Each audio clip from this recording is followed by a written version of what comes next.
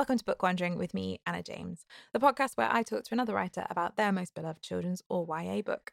I'm the author of the children's fantasy series Pages & Co. and an arts journalist, and for this last episode of the first series, I'm joined by Cressida Cowell. Cressida is the author of the multi-million selling series How to Train Your Dragon, which of course has been adapted into the wildly successful series of films. She's also the author of Which Way to Anywhere and was the UK Children's Laureate from 2019 to 2022. In Cressida's Kitchen, we chatted about the book she picked, Diana Wynne Jones's 1974 standalone fantasy novel, The Ogre Downstairs. Before we get into the episode, just to quickly note that while the podcast is largely suitable for children, this isn't geared at younger listeners.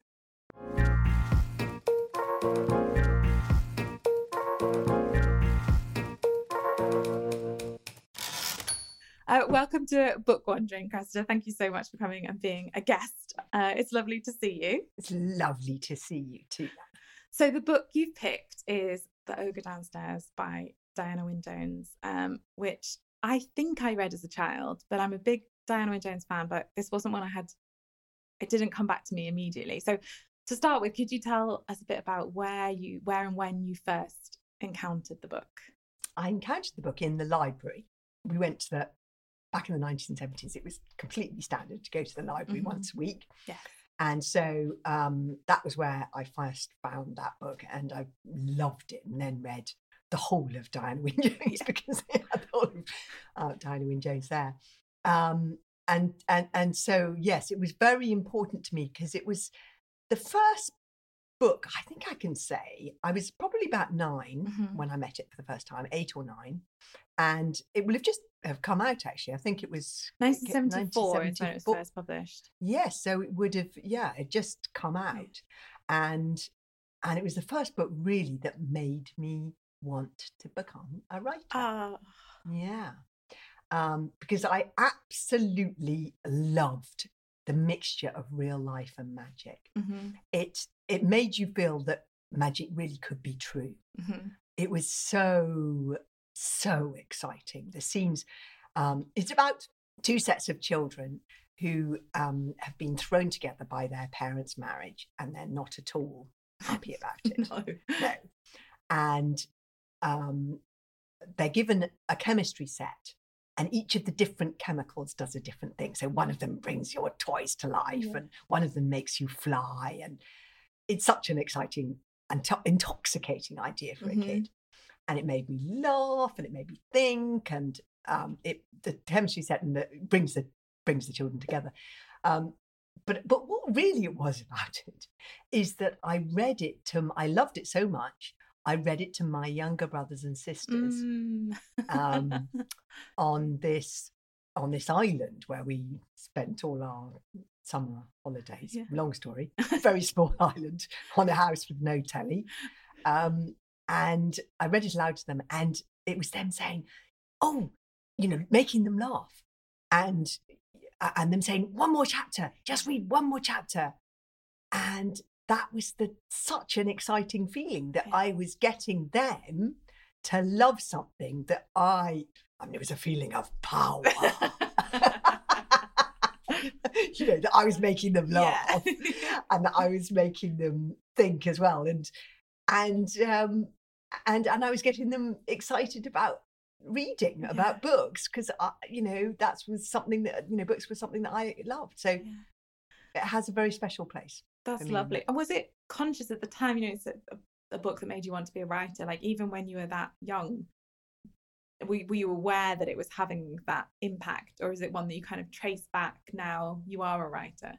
Oh, it's very much, I am looking that. But I just love, though, that feeling of them, of reading it aloud and getting them to enjoy this story as much as I had. And so I suppose, looking back, it didn't make me think as a 9-year-old, okay, this is what I want to read for the rest of it. Because also, as a 9-year-old who never met another, or, it wasn't the same back in the 1970s. You got the books out of the library and that was all great, but and there was so much more access for everybody to books back in the 1970s, which I really wish there was now.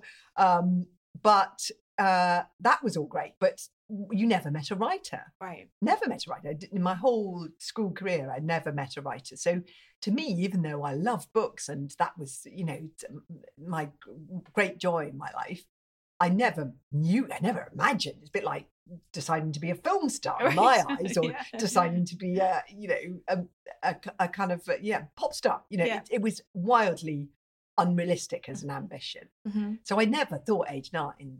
But I suppose I just loved that feeling. And now you trace it back and you think, this is still what I'm trying to do. That's what I'm trying to do. Whenever I write a book, I'm trying to get, I'm not just telling a story. It's a different thing. Lots of people become writers because they want to write stories. But for me, it is an extra thing of getting children to enjoy that medium of reading, enjoy, which is a medium that I think is hopefully not under threat, but is something we need to work at getting kids reading. Yeah, for sure. I mean, I used to be a school librarian, and I really also, Diana Wynne Jones was the author that when I trace it back is that author for me as well. No, yeah, really. Was there a particular book? Well, it was Charmed Life, which is actually the book that Kate Rundle has picked for her episode. So really? Yes, and I don't think that will be the last I see of Diana Wynne Jones in this podcast. But yeah, Charmed Life. But I was just given Charmed Life in the way these books just serendipitously fall into your lap by it was a friend of my mum who had a daughter older than me, and I just got her cast-offs of clothes, books, everything. Yeah. And Charmed Life was just in one of those piles of stuff I was given. And I similarly read that and then went on to read as much of her as I could find. And I think her playfulness with genre and like the rules, for me, she really sums up that idea of like, you have to know the rules to be able to break them. You have to really love storytelling to be able to do something playful with it. And did you read The Dark Lord of Dirkholm?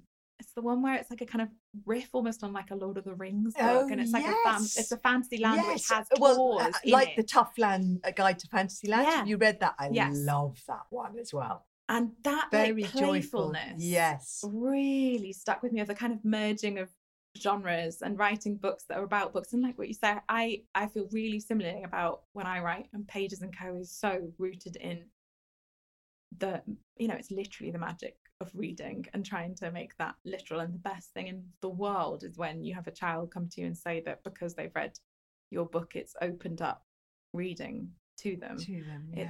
There's nothing like it. But wow, when you think that that particular author, wouldn't it be lovely to be able to tell her? I wish we could go and tell her. Yeah. Because yes, you, Catherine Mandel, me, there's so many of us. So many who didn't even become writers or children, will have still been launched into loving books and loving reading by those incredibly imaginative, glorious books. And as she they were all slightly different styles in a lot of them.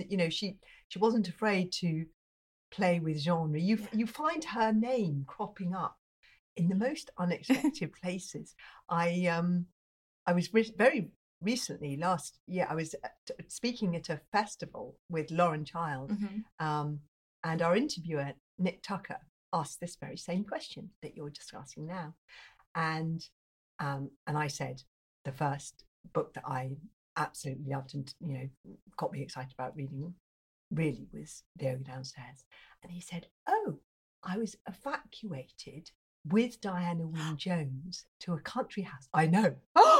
It was we were in the middle of a kind of talk and in front of a whole load of people, but I suddenly turned round to Nick Tucker, the interviewer, and said, exactly like that. And he was like, so what was she like? And what was it like being being evacuated with her, and what kind of a person was she? And well, she was obviously very imaginative, very imaginative, exciting little girl, to be having, playing with, I imagine, and having fun with. Yes. Because she'd been so imaginative and wonderful. Wow. But yes, so she's quite a person, isn't she? She's really she wasn't the only one.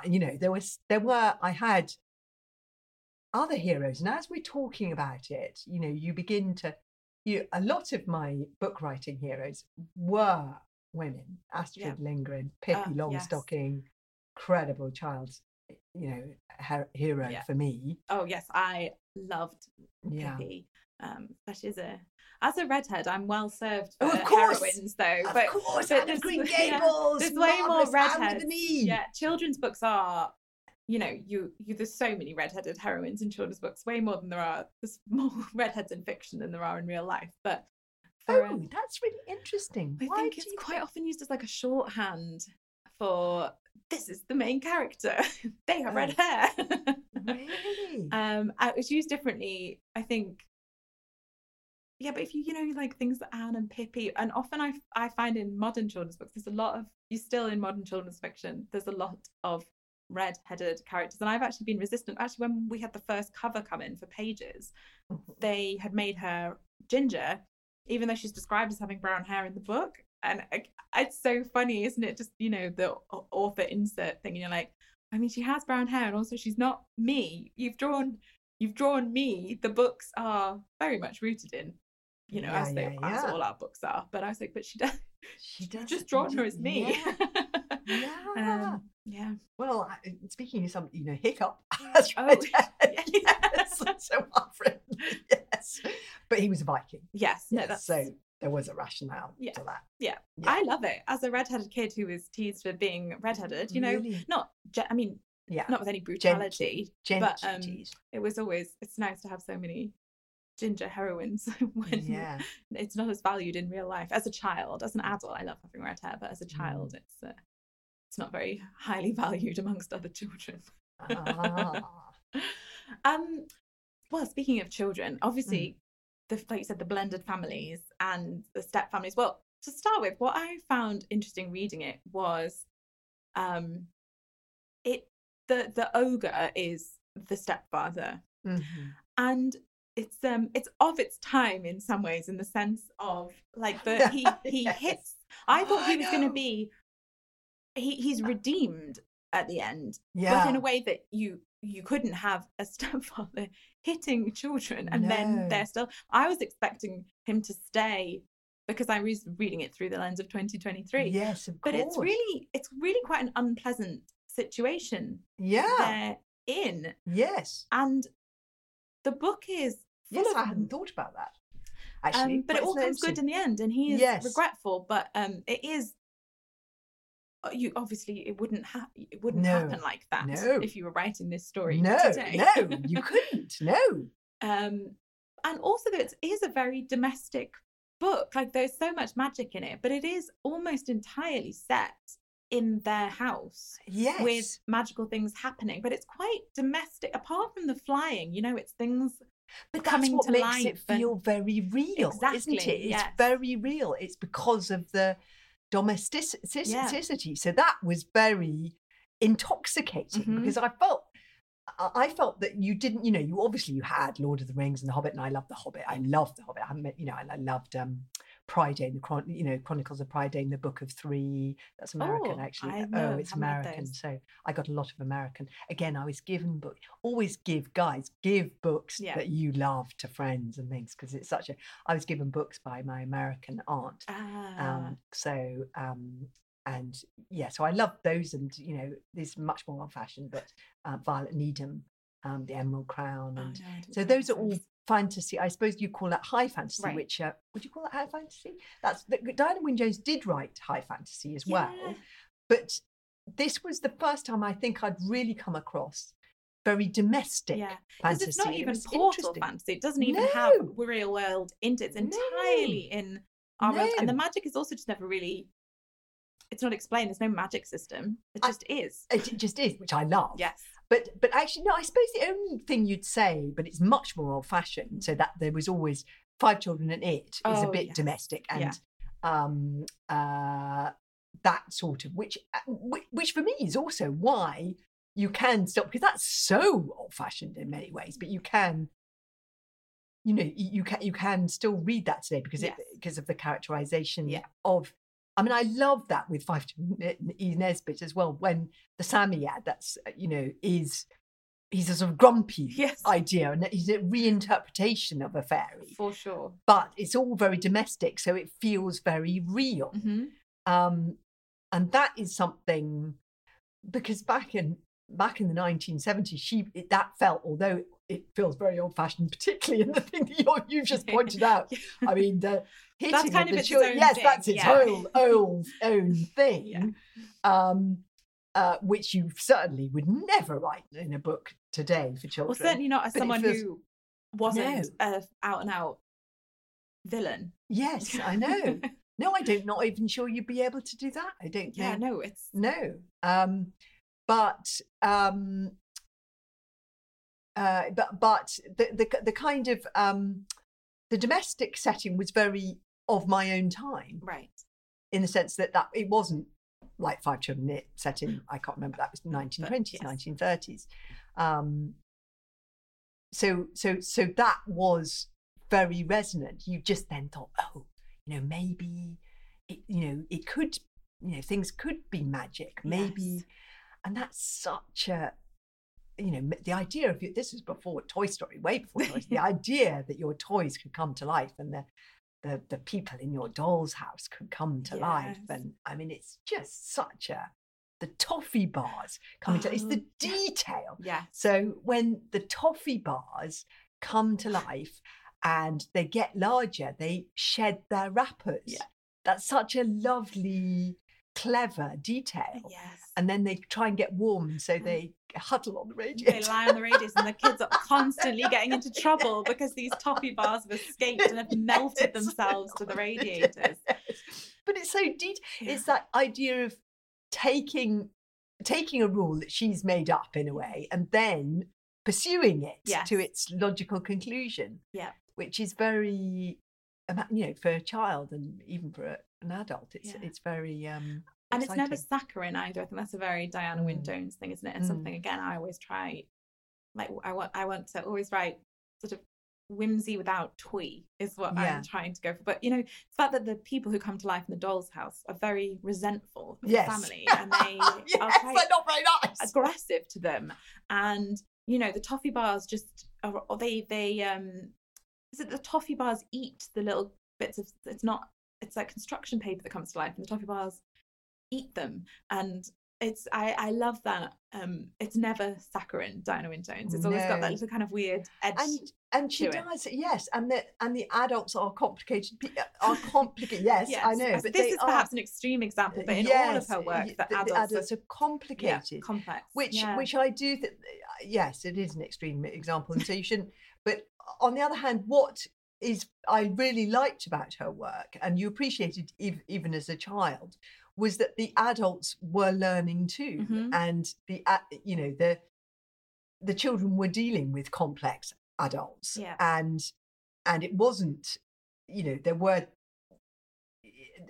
It felt more realistic, and I particularly like her books where the children are learning something or the adults are learning something, and that's true of Charmed Life, where what's he called? Is he called Cat or Kit? Kit. Oh, Cat. Yes. Is he called Cat? Yes, because spoiler. Oh yeah, I know, yeah. 9 Lives. Oh, I thought he was called Kit for some reason. I haven't really read that for years. Oh, but there is a Kit later in the series, isn't there? Oh, Charmed Life. I think because that's the Cressida books. I think there might be a Kit. Oh. But Cat, it's definitely Cat. Oh, it is Cat. Yes, Cat and Gwendolyn. Gwendolyn, yes. Oh, Cat.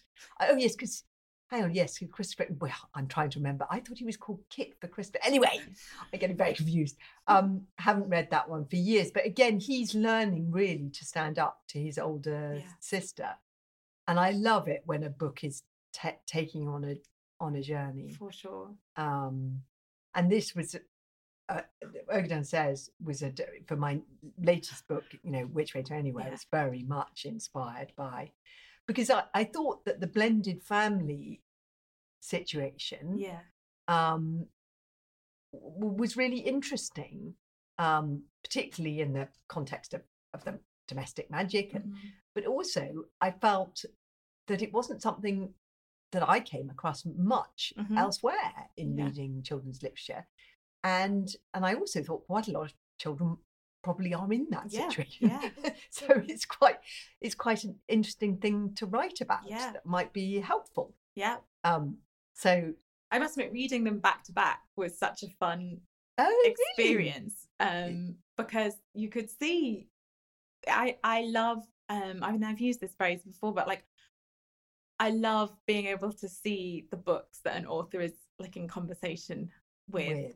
And because I find it a lovely thing that we are all like that kind of chain of readers and writers, and that we're all riffing on and inspired by the books that made us readers. But yes, there's the blended fun. But yeah, I must admit, having read them back to back, the toothbrushes felt very Diana Wynne Jones. I loved it. I wasn't sure if that was a conscious nod to the ogre downstairs or absolutely. I mean, because the toffee bars and the pipe were I loved the idea of the pipe coming to life, and what I loved it again about it is, and I've very much taken this idea from Diana Wynne Jones, is that when they come to life, they have characteristics that are to do with what they were built for. Yes. So I very much did that with the toothbrushes. It's in their it's lovely.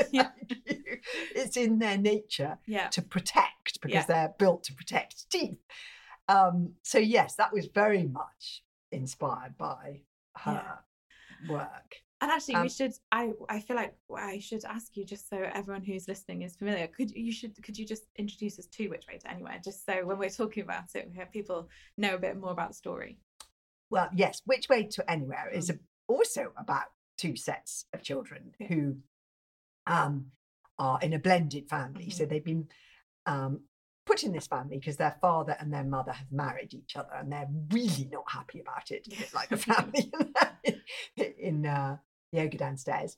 But the one thing, this is where it differs slightly from Ogre Downstairs. I mean, and also it obviously differs in many ways. Yes, you'll hear as I begin to go, yes, there are no, it certainly doesn't stay in the domestic sphere. No, it does not stay in the domestic sphere.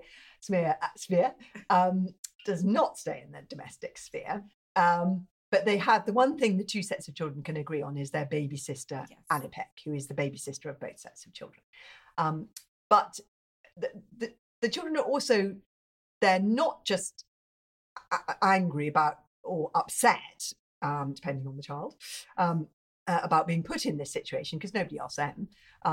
But they're also upset because in the case of one set of children, Thea and Mabel, their mother has died. So, and in the case of K2 and Isabel, their father is absent, missing, presumed dead. But one set of children or that are they're magic, but in a world that is thinks that magic does not exist. So and one of the sets of children, K2, one of the twins, has got this wonderful magical gift, which is of drawing maps that show the crossing points between the worlds. And when their baby sister is kidnapped and taken into an alternative world, the two sets of children have to join together to rescue her. So that's where it gets very undomestic, But that to me was such an exciting. I loved drawing maps as a child, and would spend hours and hours drawing maps. And my sister actually she's also an artist, and she in fact specializes in maps. In drawing maps. And so the idea that you could draw a map that seemed like it was an imaginary place, but was actually a real place, that's something a bit like the toffee bars coming to life. That to me was such an intoxicating idea. Actually, I don't think I read a book about where that happened when I was a child. I suppose the closest would be Narnia, wouldn't it? Where the idea that that you could go, because what K2 can do is, on one side of the piece of paper has two sides. On one side, you draw a map of your imaginary place, and on the other side, you draw the place of somewhere you know well, and then you draw a crossing point on And that's the idea. It's a bit such like a wonderful idea. Thank you. Thank you. Thank you. And that's the idea, a bit like Narnia, where you can kind of go to your fridge and open it. It is also, full of the spirit of Diana Wynne Jones, isn't it? I think it's like, and it's called the Alternative Atlas. Is just such a dreamy idea. But I feel like, when you feel like you've had a good idea, I feel like half the time it is because you're like, I don't think anyone's done that, but it feels like something everyone should have done. And I feel like that's the sign of a good idea. Well, do you know, I wrote that idea. It was called the Alternative Atlas. I've got the sketchbook right there. For that. I wrote the first lines of that idea before I wrote How to Train Your Dragon. No. I wrote, my husband has spent the last how long? 20 years saying, I really like that Alternative Atlas idea. Why don't you write that? Amazing. He loved that idea. And literally for 20 years he's been saying, well, because I got into writing How to Train Your Dragon and I really got into that world. But he's been saying he loves that idea. He's been proven right. I'm so glad you like that idea. But I suppose it is always, that with Pages & Co, it is always remembering those ideas that you found were intoxicating ones when you were a kid. Yeah. Isn't it? Yeah. It's those ideas that you would have loved to have read. You're writing the books that you would like to have. For sure. Yeah. And I feel like all of my books are so rooted in Diana Wynne Jones in terms of that idea of, I think Dark Lord of Dirkholm had a big impact on that kind of accessing, it's people from our world access a fantasy land, but the reader is in the perspective of the people who live in the fantasy land. And again, just that visiting worlds that we see through stories and what it's like to actually exist in that. It was something I always found very magical. And I would say that the Cressida books have had a big impact on the series I'm writing at the moment. I don't think I'll ever write something that doesn't have something to do with Diana Wynne Jones not in an explicit way. Those books just like they just made up my imagination though. I think I can't remove any idea I have from that foundation of Diana Wynne Jones books. And I think what it was, you see, I particularly like the ones where it's not domestic, but it feels real. Yeah. And so I love it when that. So even when I sort of take it into a different with How to Train Your Dragon, I'm still treating. I mean, that is fantasy. Vikings may not have had dragons. There is a theory that they didn't have dragons, but I'm sort of presenting that. I'm trying to present it as if it really is real, and that is something. So I'm writing about dragons, but by putting the fake historical into it, for me, that makes it feel very real. Yeah. And I've done the same thing with Wizards once, which was Bronze Ages. So again, it's fantasy, wizards, magic, but I set it in a historical setting. With Which Way to Anywhere, it's not history, but I've set it's kind of fantasy, but it's actually presented almost like it's sci-fi. I mean, it's really fantasy, but it's presented with a sort of interstellar possibility. Yeah. And that is where what I learned from Diana Wynne Jones is, for me, it's particularly satisfying for me and or a child if it's sort of slightly mixed with fact. Yeah. For sure. Well, I mean, that's just the way I've done it. But you want to have, it's that capacity. Writing for this age is such a beautiful age to write for, isn't it? Because they are old enough that you can really talk to readers of sort of 10 to 13. But a lot of them either still just about believe in magic or want to believe in magic. Yeah. I've had, sometimes I get kids come up to me and just sort of like, they're a bit embarrassed, but they're not quite sure. And they say, just how would I know if I could book wonder? Yeah. And like, they're a bit too cool, but they're just like, just to check. Yeah. Just to check. And that makes me feel like I've done something right. If in the books it feels like something that might be real. They really could be real. Yeah. Although I know it's hard one to, because you don't want to say, no, it's made up, it's magic. Yeah. Well, again, it's magic, but you know, you don't want to set up a child to then fail at book wandering, but equally you don't want to say, yes, you can do it. But you know what, book wandering is low key the feeling of being transported by a book anyway. So so you sort of so you can book wander. Well, I do tend to say, like, you know, that feeling when you kind of lose track of time when you're reading, like if you miss a stop on a bus because you're so like that's the start of book wandering. So and I think it's the only thing I'd say is it is also because it's dealing with real problems that kids come across, but in a sort of fantasy kind of a way, and that's what I and that's the love the about power of that. Fantasy, that is isn't the power. You know, so many children come to me and say, "Oh, when I was being bullied, or I didn't feel that I really fitted in, Hiccup and Fishlegs and Kamikaze were my friends." You know, and that's you know, so you're of course you're writing books about, you know, dragons and facing, but you're not really, are you? No. You're writing about the relationships and, you know, a kid's relationship with their parent and all of that stuff. Absolutely. You know, so that was the exciting stuff really for me, writing about relationships in a fantasy setting.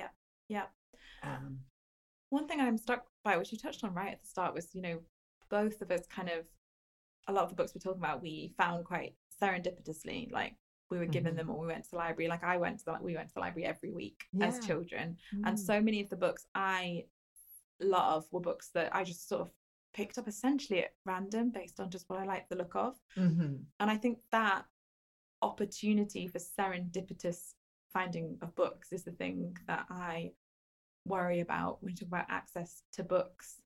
And those more serendipitous windows seem to be closing, like with libraries closing. So and I think that magic of stumbling across a book is how so many people, especially writers, ended up finding the books that they loved. And obviously you were the laureate, and I'm interested in just how you feel like kind of you've seen things evolving, what you're concerned about, how we fix it, but also any things that you think are really exciting and good and moving in good directions. So well, yes, the problem is huge and only exacerbated by the cost of living crisis, but it was there even before. 1 in 7 primary schools don't have a library, and for children on free school meals, that number rises. It's by double. If you're on free school meals, you're twice as likely to be in a school that doesn't have a library. Which makes no sense whatsoever. Wrong way around. And I mean, every child should have access to the library. Every child should, but I mean, children whose parents can't afford books. Of course, even more so. And the cost of living crisis has made, you know, all of the latest figures. I think the National Literary Trust has just released some more figures about this, but it makes, you know, pretty sobering reading about how, you know, parents inevitably, you know, they're saying that they can't afford to buy their kids books. I think the figure for children, I'm trying to think what the exact, it is something like 1 in 5 parents, or 1 in, I can't remember the exact figure, to be honest, about children who are growing up in households that have no books, but it's astonishingly high. So given that we know, and we've known for decades, the link between reading for pleasure, reading for the joy of it, and a kid's later economic success, let alone their educational success, let alone their happiness, let alone all the mental health benefits that we know that reading brings, it just doesn't seem, it's just not fair, it's just not sensible, given that we also know how many people in prison have a learning difficulty, or have been excluded from school, and everything makes no sense. You know, you've got to get children reading for pleasure, and how do you do it if their parents can't afford books, if there isn't a library in their primary school, if the public library isn't close or by, or their parents are too, busy or working. It's being closed down. Exactly. Yeah. How are they going to learn to read for pleasure? Yeah. So that is the problem. Mm-hmm. And, and that's why I launched the whole Life-Changing Libraries campaign. Because over the last 20 years, with school budgets and everything, you can't blame people in a way. That's one of the... Right, well, because there's the lack of statutory protection, isn't there? Because yes. schools don't legally have the requirement to have a library. I was a school librarian, and I was constantly having to defend why they should be paying me and giving me a budget. But you feel for them because the budgets are cut so dramatically, and obviously there's legal things that they have to provide, and so obviously it's just the libraries need to have more statutory support and requirements, so that schools aren't in this situation where something has to go and the library is the only thing that they have any flexibility on. Absolutely. And also a budget has to be provided to schools that is specifically set aside for libraries, because otherwise how do you find that extra money? Oh, and it's the schools that have children with the highest amount of learning difficulties. Often they're having to spend their budgets on those children. Those so I was always I befriended the ladies in the finance department when I was a school librarian, and I was always like, which budgets have spare money at the end of the I'd be like, which budgets have got money left over? And then I would pitch the activities to the school as, this isn't the library budget, this is a gifted and talented event, this is an SEN event, this is and I basically do everything I could to be like, how can I pitch this as needing to come out of a budget that exists? Well, I know, but that's why I was asking for extra from central government. I was asking that shouldn't be like that. Shouldn't be like that. It's a huge amount of work and slightly dubious. I know, but that was the only way that I could afford to have authors in, or But you see, this is that it shouldn't be something that's up to the individual schools, because how do you get it's such a it's just not a coordinated approach. Right. I mean, you could be lucky enough to be in an area where there's amazing library services, and you've got a school that actually in primary school you'd have to be very lucky to have a dedicated librarian. Very lucky. But you just could not. It's just not a coordinated national approach is the real problem. It's very, very spotty, and often the children in most need aren't the ones who are getting the support. So it just doesn't make sense. And this is all coming from the literacy charities. It's not just me as an individual author. This is all everybody in the literacy charities coming together to say, we've got all this research, we've got this 20 years of research going back to 2002 on the benefits of reading for the joy of it. So we've got to act on it in a coordinated way. So the Life-Changing Libraries campaign consisted of two parts. One was an ask of £100 million a year, ring-fenced for school libraries, which is nothing the same. I mean, not half as much as the sports, the ring-fence money for sports. So it wasn't an unrealistic figure. So that was the political ask. The other ask was a more practical element to the campaign, which was setting up 6 gold standard libraries in 6 very different parts of the country. All of them had to have a certain amount of children on free school meals. But other than that, they were had different challenges. So, one of them was an inner city school, and the other one was a very small rural school. And to measure what happened if you put in the ideal library.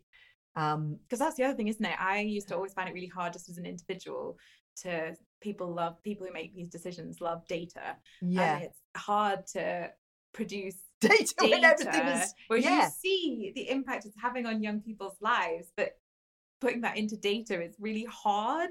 But also, it's very hard to provide data when there are so few examples of what is an ideal school library. Of course, because we've had 20 years of things deteriorating. I mean, and so that's what's, it's also difficult to, because libraries in primary schools and particularly librarians in primary schools have sort of disappeared over the last 20 years. I mean, librarians that just, you can't find very many primary school librarians. You might be lucky enough to find somebody who is in charge of the library space and who cares about it. But a dedicated school librarian in a state school primary, that just doesn't, that's not a role that exists anymore. So anyway, there were three things in each library. It was about books, space, and expertise. So it was about training and the books and the dedicated library space. And this dedicated library space looking joyful, and the expertise training up not only an individual to be in charge, but also teachers, embedding it in the whole school culture. So the expertise was incredibly important, as well as the curated books, because it's really difficult. It's difficult for people to know what books actually work. So and because different books work for different children as well. So you had a whole team of people, choosing the books and training up the people in, and then we found, we had these incredible responses from the schools once they'd set everything, and it was all in just post-pandemic conditions, so not ideal. But one school we had the highest jump in SEN children's that they'd had ever as a result of being exposed to this school library. They're reporting improvements in children and staff attitudes, wonderful space for children, in well-being, and as well as academic kind of achievement. So one school, this kid was asked by a journalist when we were opening up the school, and the kid said, well, it's wonderful because it means that I don't have to read the same book over and over again. I know. And you just think, there's a kid desperate to read and access stories, but just hasn't had the chance.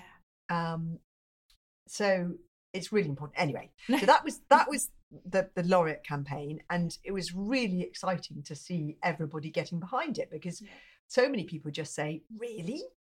One in 7 schools don't have a library. I don't think people realise. They're astonished. They think it's so it was an awareness campaign that was really important, but very exciting. That the Primary School Library Alliance, the National Literacy Trust has now set up this Primary School Library Alliance, which is very ambitious for reaching as many children as possible and primary schools. I think their first they have achieved their first goal, which is 1,000 primary schools. Oh, amazing. So they're very ambitious. Wonderful. And you've got to hope that at some point government will start matching funding, because it's just so important, as with the cost of living crisis. It's not fair, is what it isn't. All children should have the same chance. Exactly. It's just not fair. Children are just as smart, just as clever, wherever they're from. That's what, from meeting so many children over that's one thing I can say. Children they have just the same potential. So they should be given the same access as it's just not fair. Because it's the words that they're exposed to. That's what it really is.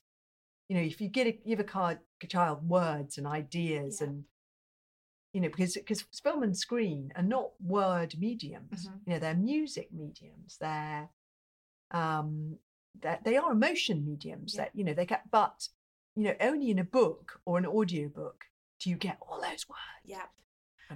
And it gives you the words to articulate who you want to be and what you want to do and where you want to go.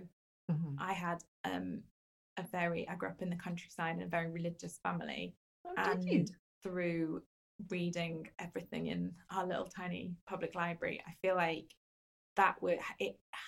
can't overstate the impact it had on me, both in terms of accessing people and worlds, not even fantasy, but just different ways of living that were outside of a very specific formula I'd been told was the right way to live. Yeah. But also just giving me words, because it meant that I was better able to sort out what was going on in my own brain. And it's why I am evangelical about why I ended up being a librarian and, you know, now a children's author. I just think there's nothing like it, especially at that age. Yeah. I mean, I always say that reading gives you 3 magical powers, which is intelligence, creativity, and empathy. And that is a real, so yeah, intelligence is the words. The more words you have, the more intelligent and interesting the thoughts that you can have. And then, because words are the pathway of thought, and then empathy, you know, seeing into somebody's, that's what you're doing, isn't it? Your things on a screen happen out there, in a book are happening inside your head. So you're actually going into that place, and that's what you were doing by reading. You're going into somebody else's head, really, weren't you? Seeing other, and then the third, creativity, because films are so bossy, and books you have to imagine. But it is, I mean, I read Philip Pullman's books at a very formative age, which are literally, you know, it's literally about killing God.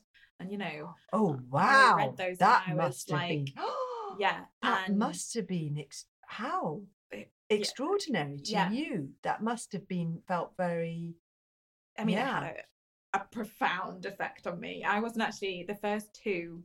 How old were you? Well, actually, the first 2 came out quite near to each other, and then there was a gap, wasn't there? Because I'm very aware that when we were waiting for the Amber Spyglass, it was when I first became aware of kind of authors and like publication, because it was the first time I wanted to read something that didn't exist yet, and I hadn't really stumbled across like a series where everything didn't exist. And I remember going to the Waterstones in the Metro Centre and being like, constantly, every time I went to the Metro Centre, I would be like, I have to go to Waterstones because I need to ask the booksellers if they know yet when it's coming out, and they would check on their system. It was how I that was my first introduction to the idea of a publication date. So I reckon the first few came out when I was maybe like 10 and 12, and then I reckon the last one came out when I was about 14, 15. So but those books have a very emotional so my granddad, who was also very religious, but died before I really got the chance to ever know him. As you know, when you're a child, your grandparents are your grandparents, and he died before I really had a relationship with him as an adult.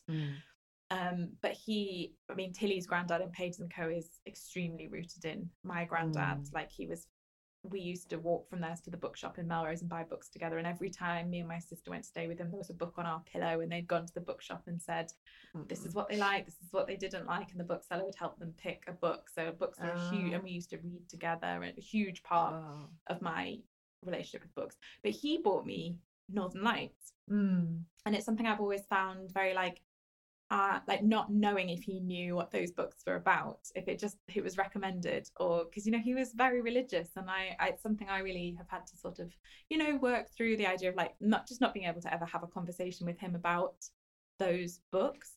But yeah, the first 2 I was bought, but the last one I wasn't allowed to buy. But I was allowed to borrow it from the library. Like, I think my parents obviously couldn't quite work out how they felt about it, and didn't want to stop me accessing books, but at this point they knew what the books were about, and so they were like, we're not going to buy it for you, but you can borrow it from the library. So I did get to read, but yeah, it had but just no one had I just never come across these ideas before, that kind of God as a construct, and this is not to do with anyone else's relationship with the, you know, faith, but for me and how I was brought up, it was a very and also just the idea that people who love you can still disagree with them. I'm very close to my family still, but we disagree fundamentally on a lot of this stuff. But that book also just helped me really puzzle through, and again gave me words for puzzling through the idea that you can really love someone and disagree with them. So Yes. Yes, absolutely. I would agree with that. Yes. There's Yes, books, yeah, isn't it? Fiction, yes, nothing else quite operates yes, like that. and that's important. I mean, that's certainly a message very strongly in the How to Train Your Dragon book. Actually, a lot of my books is absolutely about that you can love somebody very much, but not necessarily agree with them. And the thing is, maybe your grandfather, who knows whether he knew, but he could feel, if you have a very strong faith, it has to be able to be put to the test. And I think people of very strong faith would still would feel that their faith is strong enough that it can be put to the test, and you can still believe, so it's just maybe he would see it like that. And I think quite possibly, I think it's just it's always been a sort of curiosity to me that I've never been able to quite resolve, but it's how life goes. And but that's where Tilly's granddad comes from, and he's his own character, obviously, as it always goes, but he's the only character with a kind of direct inspiration. I don't pull from real people. Obviously you do subconsciously, but he's the only character that has a very specific real life counterpart. And he introduced you to books and read to you. And he used to pin my stories up on their kitchen table. So anyway, now is not the time it's a sad thing for me that he didn't get to read my books, but it's I would never have written them without him. So without him reading aloud to you and doing that validation and for sure, being proud of you, Anna, that's so lovely. But anyway, before I get teary, let's went on I wasn't expecting to go there, but right, great. Well, I suppose just to wrap things up, tell us what you are working on at the moment. You must have a Which Way to Anywhere paperback and a sequel. I do. And strongly hinted at the end of the book. Absolutely. I am just finishing the sequel to Which Way to Anywhere, which one of the other children finds, because K2 finds out they get his gift in the first book, and one of the other children finds out what their gift is, and we continue with the story of Everest and all of the children. Anyway, don't give too much away. Don't give too much away. Yes, too much away. But I've really loved writing the second one. I mean, the second one is actually lovely because the first one you really are setting up the whole world, and it's so much work. And this one is lovely because you set up all the characters and then you're just going off with them. And so it's been a real joy. There's some scenes that I just love that are some of my favourite scenes actually to write so far. So that's been absolutely lovely. And then I've written I've also written a short story for the How to Train Your Dragon anniversary. Amazing. So that was the first 20 years. 20 years of How to Train Your Dragon. And so in order to sort of celebrate, I wrote my first short story set in that world, I know, which was actually really lovely. I'd so enjoyed it. It was like familiar friends, really. That's going in the anniversary edition of the It's going How to Train in Your Dragon. the anniversary edition of How to Train Your Dragon. So amazing. And there's been whispers online of a new film version. I know. So exciting. A live action of How to Train Your Dragon, the first animated movie, and really excitingly, we have the same director. Wonderful. Dean directed all three of the How to Train Your Dragon animated movies, and he's come back to do to direct this live action. To be really like in conversation with each other. Exactly, but also quite apart from anything else, it would be a bit for another director coming in, because those movies were Oscar nominated and won Golden Globe and tra-la-la. So it would be a bit tricky to come in as a director and think, oh my goodness, I can't. Yes. So I'm so happy that Dean is doing it. And I'm just going to be really interested to see, particularly doing the dragons. I was going to say, yes. I mean, real life dragons. Yes, that's going to be a hard one. They've really got to push the boat out with the budget to get the real dragons.